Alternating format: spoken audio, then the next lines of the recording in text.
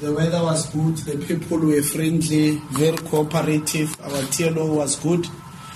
And the tournament was also excellent. You know, the organization, the hotel, you know, the accommodation, the training facilities, everything has been excellent. Even the football is good. Our group was very tough, I must be honest. And I must say, as a coach, personally, I've learned a lot from every game. Even games that we just watched, but also these games that we play. But most importantly, I think our players have learned because the future belongs to them and it was their platform to develop. And I hope that our players can take these experiences and go further with their careers. And congratulations to our the teams that topped our groups, Argentina, Korea.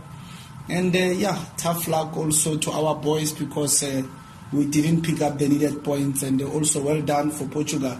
Portugal are a very good team. Our goalkeeper did very well. He has been the pillar of our team. He has been consistent, played a massive role to get us into the World Cup. And he got injured in the second half during Argentina, and you could see that without his presence, his leadership, the team loses a lot of confidence, and I'm happy that he had a man of the match performance today, and we could have rewarded him by scoring few goals, maybe win the match. So well done to him. I think he gave a man of the match performance, and well done to the goalkeeping coaching staff as well.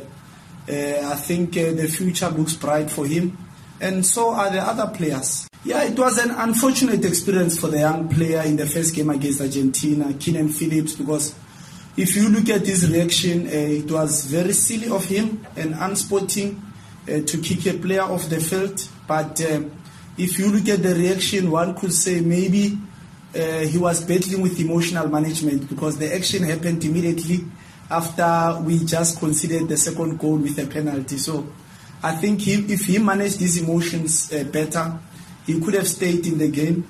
But immediately after the action, he apologized to his teammates. He apologized to the entire team. And, you could see that he realized that he made a mistake. But that's how you learn. I told him that his future will remain bright because he will never do such mistakes. That's how we learn sometimes. And emotionally, socially, he has been part of the team, training with us. And going back to his respective club, Bidvest Vets at South Africa, I still believe that he's a good player that we missed, but he's a good player that would have learned something, that football is also about, consistent behavior on the field and off the field, and we have to do good sporting decisions.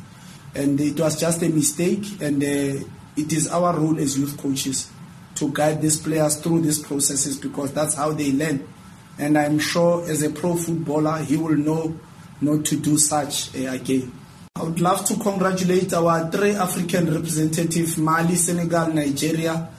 They've done well to go to the next round, and we wish them all the best of success, of course. Senegal has looked very consistent in their group if you look at their performance.